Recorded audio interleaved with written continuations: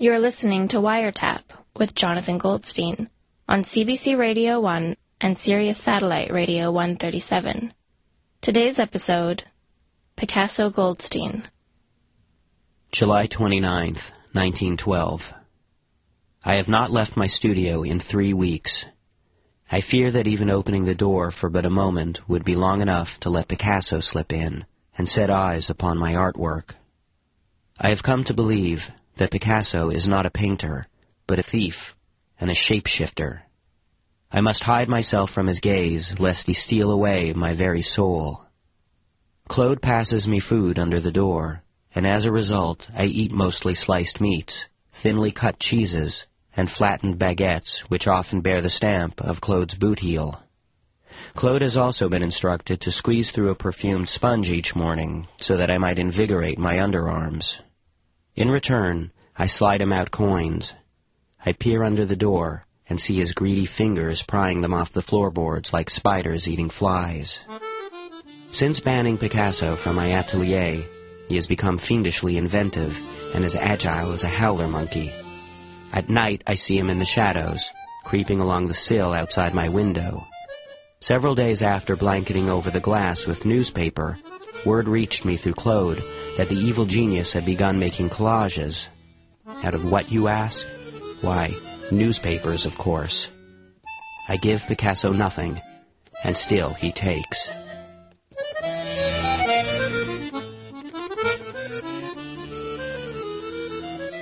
August 3rd.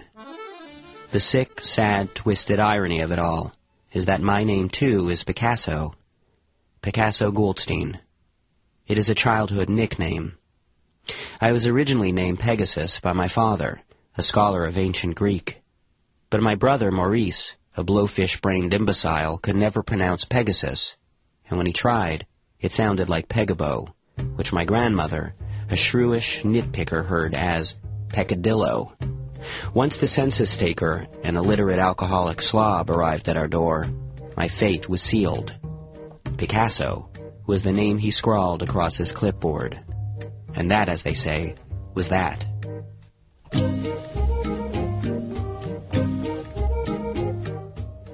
Sharing the evil bandit's name has not been easy. When introduced in society as Picasso the painter, I am met by glazed-over looks. I am not that Picasso, I say, my lower lip trembling and my upper lip sweaty. I am Picasso Goldstein. And they look at me as though I have just gargled and spat Armagnac onto the Davenport. Picasso has stolen my best ideas. He has stolen my patrons, who have included marquises, counts, barons, and one British Columbian prince. He has stolen my galleries, my women, and my friends. He has even stolen my very name. He has left me with nothing.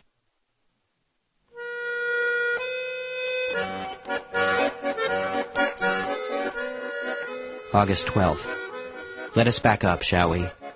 A little bit of history so that you do not think me completely mad. The thievery all began in the summer of 1903, when a young, bright-eyed Pablo Picasso was brought to my studio by a mutual acquaintance, a Madame Voyard, who carried about a curly lapdog that seemed to do nothing but produce shrill yips and poisonous flatulence. Pablo is an artist too, Madame Voyard said, introducing us.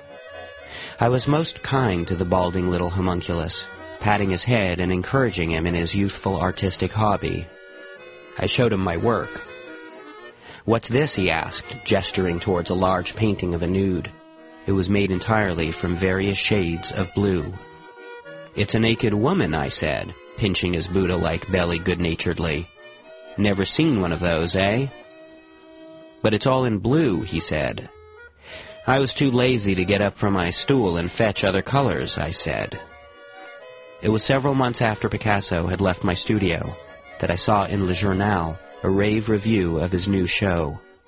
It featured works that would later be referred to as being of his blue period.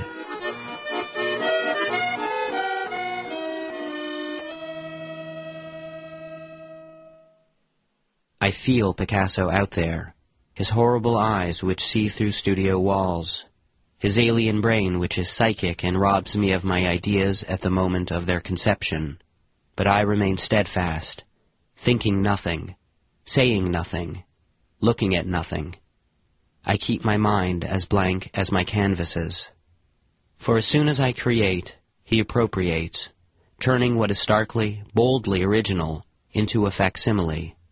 The genius of Picasso's theft, master purloiner that he is how he leaves in his wake the crown of banditry upon my head, to be forever perceived as the thief of my own work.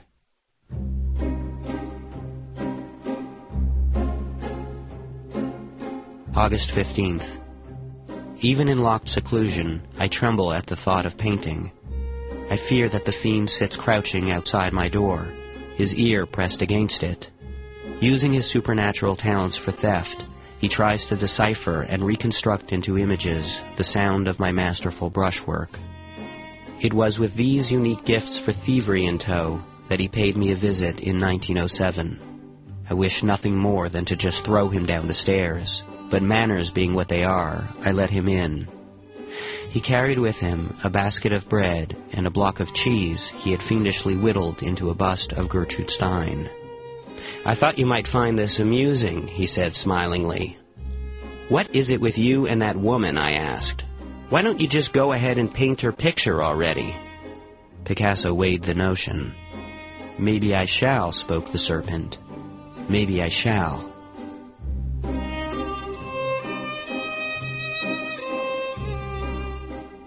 August 19th. Yesterday, waking up with the fires of creativity burning like Tijuana pickled peppers in my gut, I felt the need to paint. And so I set about working on some tiny watercolors, no more than the size of cufflink buttons. In this way, I reasoned, I could hunch over them, protecting them from invisible eyes.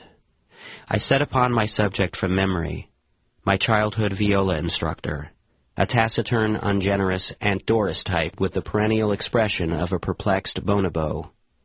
With careful, teeny brushstrokes, I captured the upturned slant of her horrid smile, and with delicate pinks, the pinks of a lady suicide's perfumed bubble bath water, I brought her to life once more.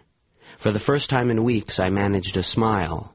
Sweet, sweet art, my savior and sole confidant. It was like unleashing a flood of passion within my soul. It was only as I poured the excess-colored water down the drain that a cold shudder ran through me. I imagined Picasso down there, in the pipes, licking his chops like a sewer rat, a pan lifted above his head to catch the drippings of my brushes, readying himself to run home and in his alchemist's laboratory separate the black water into colors, my colors, decode my tints, half-tints, and, the thieving gutter snipe, my quarter tints. Never! I crushed the tiny masterpiece with my thumb and drank the remaining paint water. I then vowed never to paint again, not until I knew with certainty that France was rid of Picasso.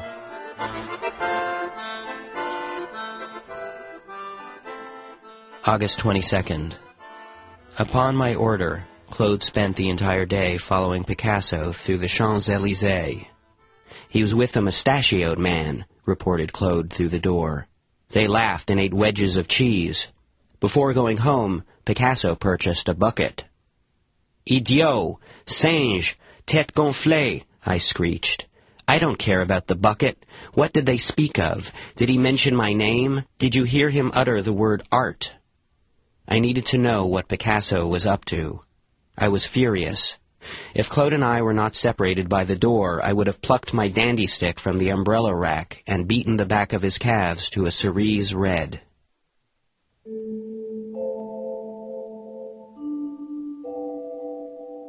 August 25th. I fear I might be growing mad. The sharp memory of a long-past party both Picasso and I attended woke me abruptly from my 3 o'clock cognac nap. I remember each detail with painful clarity. The party was hosted by Dominique Saint-Jacques, a banker and respected art collector. Picasso was holding several partygoers captive with one of his interminable stories about bullfighting. I had imbibed several glasses of absinthe and was overtaken by a spirit of conviviality. It is a feeling I am only touched by 3 or 4 times every 10 years, and so I decided to indulge it. I pushed my way through the crowd and approached the little ogre. "Pablo," I said, interrupting the conversation, "I have been told that you and I bear a striking and uncanny resemblance." The truth was that it was more an observation of my own than anyone else's. It was a conclusion I came to after alternating my gaze between a copy of his self-portrait and my image in the mirror for close to an hour. Fixing me with his hypnotic, thieving eyes, Picasso said, "We look nothing alike." "I was only trying to be nice," I muttered under my breath. Inside, I was burning. Walking home shortly afterwards, I stopped at the fountain at St. Sulpice to nibble at the flesh of my fingertips. "You should be so lucky to look like me," I shouted up at the sky. Thinking once again upon that ancient humiliation filled me with renewed rage, and before I knew it, I was turning over tables and ripping apart my mattress with my palette knife. I will have to sleep tonight on the hard, cold studio floor.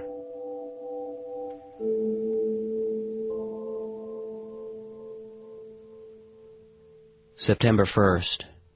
Claude tells me that Picasso has exhibited a painting called Les Demoiselles d'Avignon. He slipped a shoddy sketch of the abomination under my studio door, drawn in his pudgy idiot's hand. Even with his crude, caveman-like draftsmanship, I could see what it was.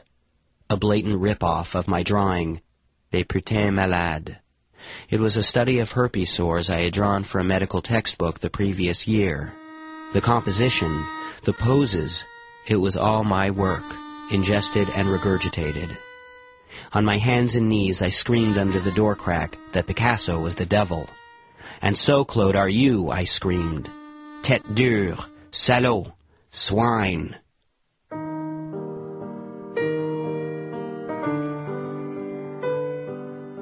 September 7th. Claude has been starving me out. He has slipped neither meat nor cheese under my door in several days. I now know that he works for Picasso. From the day I met him, I knew Claude was not to be trusted. At this moment, I wish nothing more than to be able to beat him with my tea kettle as I once did in better days. I know that now I am truly alone. September 15th. I am done with art. It is an evil temptress that, along with Picasso, has destroyed my life. I have spent the day in a rage, breaking my paintbrushes into tiny pieces and flinging paint against the walls and unused canvases of my studio. Everything is a mess of drippings and splatter. At long last I am satisfied, for I have created chaos, and the beauty of chaos is that it cannot ever be stolen.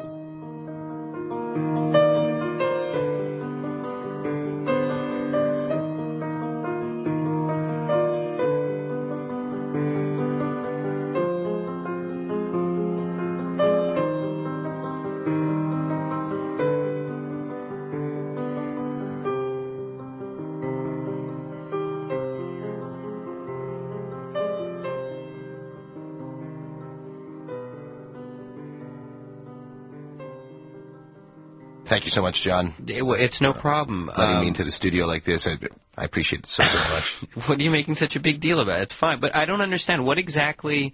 What do you need to do with me? I'm applying for a research position at this new radio show I heard of. That sounds great. You know, with all my experience on the show on WireTap, it's really good. It's really given me a leg up. It kind of gives me the credentials I need. And what do you have to do here? Basically, I need something called a reported piece. It could be a profile of anyone. And I figure a celeb like you, I mean... What? Howard? No, don't be bashful. This is... I'm not exactly... You're a celebrity. I thought it could be a really good, insightful... And this is what you're going to include with your application? Yeah, well, this is... All right, kind of okay. Yeah. Well, you know what? Howard, if I could be of any help to you... Great. Yeah, I'm glad to help you out. Okay, great. You'll do your little interview. Okay, yeah, fine. Yeah. All right, let's just... okay, go ahead. It's being recorded now. Mm-hmm. Okay, here we go. Oh, why are you putting on those reading glasses? I'm just you just relax and you don't wear glasses. No, but this helps me. How does it help you? Can you even see? It puts me in an intellectual mindset. Well, you look very professional. Thank you. All right. Jonathan Goldstein. Yes. Okay. Just when I address you, you'll know it, okay? This is just my little... Wait, I believe you were just... There's a question period, but right now this is just something else. Okay, here we go. Jonathan Goldstein. Yes. What the hell is this? Call and response? You're saying my name. I know, I'm but this is a part. It's a part of my piece. Okay, look, you point to me when you want me to talk. Right. Okay. I'm going to ask you a question. I'm going to look at you in the eyes. Very professional. Okay, right now I'm looking at my papers. Jonathan Goldstein. A name that taunts and haunts us, beckons and repulses us. Wait. Sorry to interrupt. Who are you talking to right now, then? This is part of my piece. This is my intro. Okay, hang on a second. You're reading your script, right? Yeah, this is what I've You're not supposed to do that in front of the person that you're interviewing. Mm-hmm. You do the interview, you take it into your editing suite, you edit the tape, and then you write your script. Okay, that's good. Is what I'm saying registering? Yeah, I'm listening. You're not listening. I am. I could see you get that glazed look on your face. I appreciate your wisdom and your insight. And what did I just say? You said that. You said, that there's an order to things. That's right. And to each its own season. And I didn't say that. Something about leaves or something. I don't know what you're talking about. You know what? You just point at me when you want me. Darn straight. Okay. All right. I'm going to do my thing. All right. Okay. Here we go. Jonathan Goldstein, a name that taunts and haunts us, beckons and repulses us. But who was this man? The face behind that silken yet authoritative voice, whiny yet abrasive, shrill but also grating. Okay, Howard, Shh. Who was this man? This broadcaster known equally for his prowess with words as for his fondness for drink and general debauchery. Okay, Howard, where do you get with the drinking? What do you mean? You tell me you don't enjoy a strawberry daiquiri. If I'm at a bar mitzvah or something on a special occasion. Look, it adds color. I mean, do you want me to get this job or not? I do, but I mean, high school report. I want to show some serious journalism here. Yeah, but you're lying. You ever heard of ballyhoo? No. What do you do, in all honesty? I mean, you get up, you have a cup of warm milk or something, and you come to the studio and you work for 8 hours, and you go home and you sleep.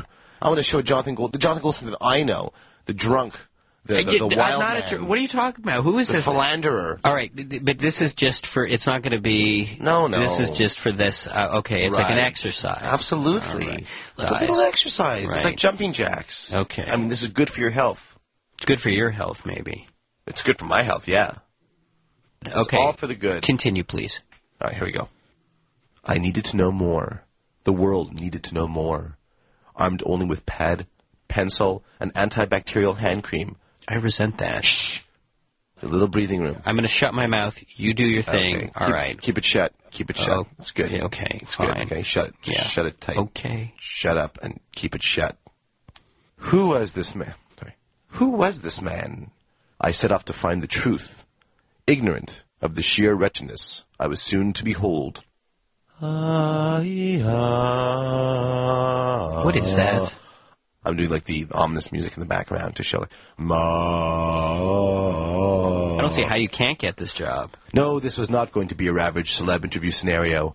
There were no interns, no clipboard-toting publicists, just word from Goldstein's mom. Wait, did you just mention my mom?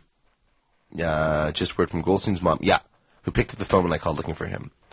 The old Sal was washing his dishes. Whoa, Howard. Lighten up. Is this going to happen like every second? Wait, I don't want you calling... It's your mom. Your mom's your mom. You just called my mother a cow. Your mom is hip to this. First of all, I called her a sow, not a cow. That's going to... Your mom only wants the best for me. She knows that I've had a troubled youth, and she would only want for me to have some success.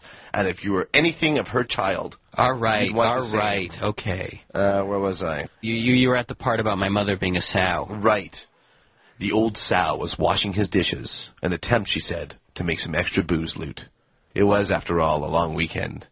By the sound of it, she was already well into the homestretch of an afternoon spent sucking back highballs and Demoriers. My mother doesn't drink. She doesn't smoke. Where do you get this stuff? He's at his favorite bar, she slurred. The Brass Bull. Ah, the Brass Bull.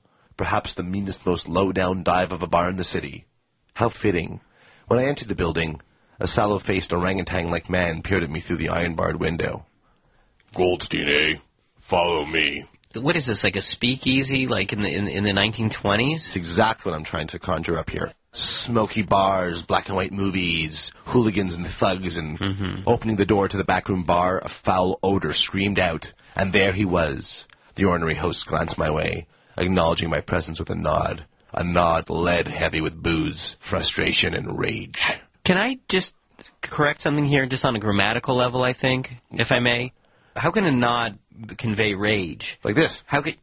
That I can't... Howard, you're banging the microphone. I'm banging the mic 'cause I'm full of rage. Okay, here we go. He was only 37, yet to any objective eye, this bloated booze hound could easily pass for 60. What did he care? His canvas was radio. It's the Fatty Arbuckle story you're telling. Does a voice have a face? If it did, this one would look like rum-marinated ground pork. That's really disgusting. I composed myself and ventured my first question. Okay, now I'm gonna... Oh, you know what we should do? We should make, like, bar sounds. Here, make sounds like you're in a bar. Where did you get those bottles? Jug of rum. I brought them with me. Mm-hmm. Say jug of rum, jug of rum. I'm not saying anything. John, it's gonna work better if... Howard, you're spilling beer all over the console. Don't worry, it's all... Say jug of rum. Jug of rum, jug of rum. Look, I'm not... Hey, maybe we can tussle a bit. You want to give me a shove? No, I'm not going to shove you. Okay, there's equipment in here. I know, we'll do it after, though. Just to... All right, Howard, ask the question. Hey, you, sir. Okay, Howard, ask the question. Just say jug of rum. I'm not going to say jug of rum. Say jug of rum. I will not. Say jug of rum, then we'll be over faster. Jug of rum. Jug of rum. Jug of rum. Thank you. We'll add that in. I think you have one of those, you have like a tool that allows you to layer. An editing system? These. Yeah, exactly. Yeah. Editing. It's editing. Editing.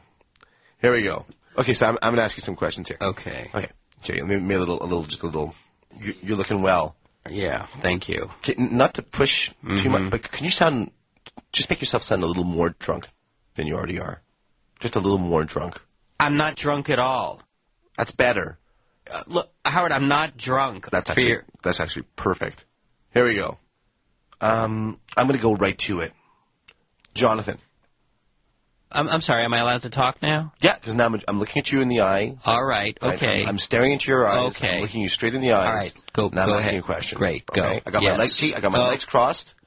I'm lowering my reading glasses to the tip of my nose. I'm looking at you. Here we go. 3, 2, 1.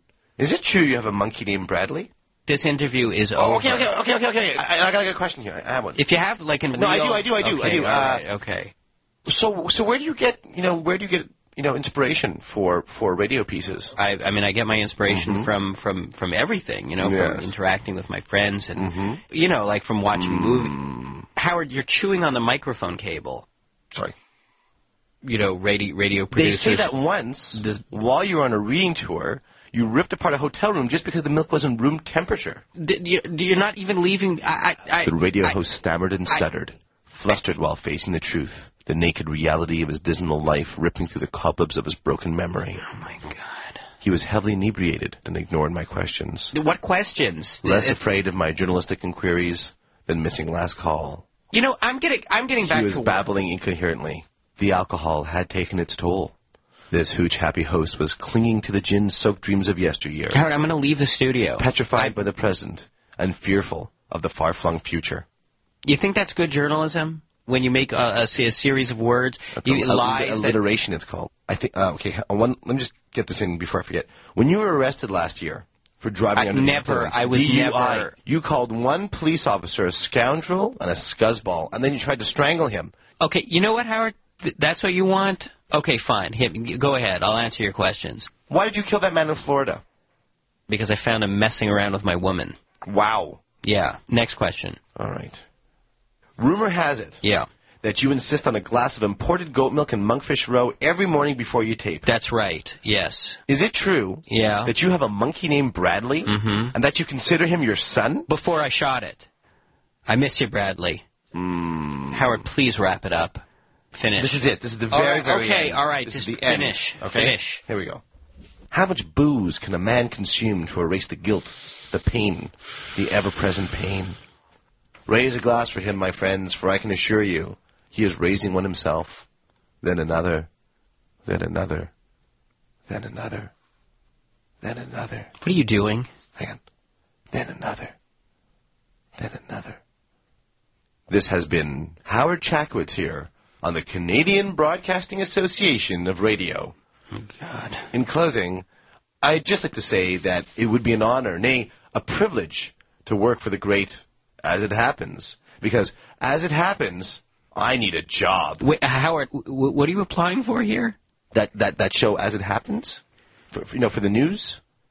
Are you kidding me? I told you it was a new. You're sending this recording that we're doing right now to As It Happens. Mm-hmm. This now, what we're recording right now, you're going to be giving to them after it's edited. I'm very serious about it. I call them several times a day. I figure, like if I'm persistent, I throw your name around like crazy. Oh, you do? Huh? I say I know Jonathan Goldstein. I work with Jonathan Goldstein on the show WireTap, and sometimes I'll even just call and I just imitate you, and I just wait. You do an imitation? I do like a John Goldstein. I just wanted to say I'm John Goldstein. I'm drunk. Oh my God! If this works out, and I don't see why it wouldn't. I mean, we'll be colleagues. We can spend more time together. I even bought a tie. I bought one of those Dick Tracy ties.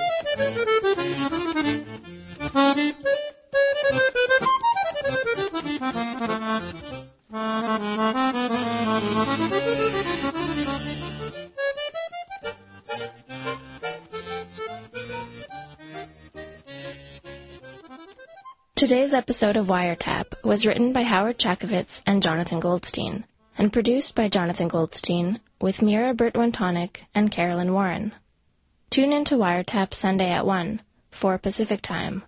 You can also hear WireTap across North America on Sirius Satellite Radio 137.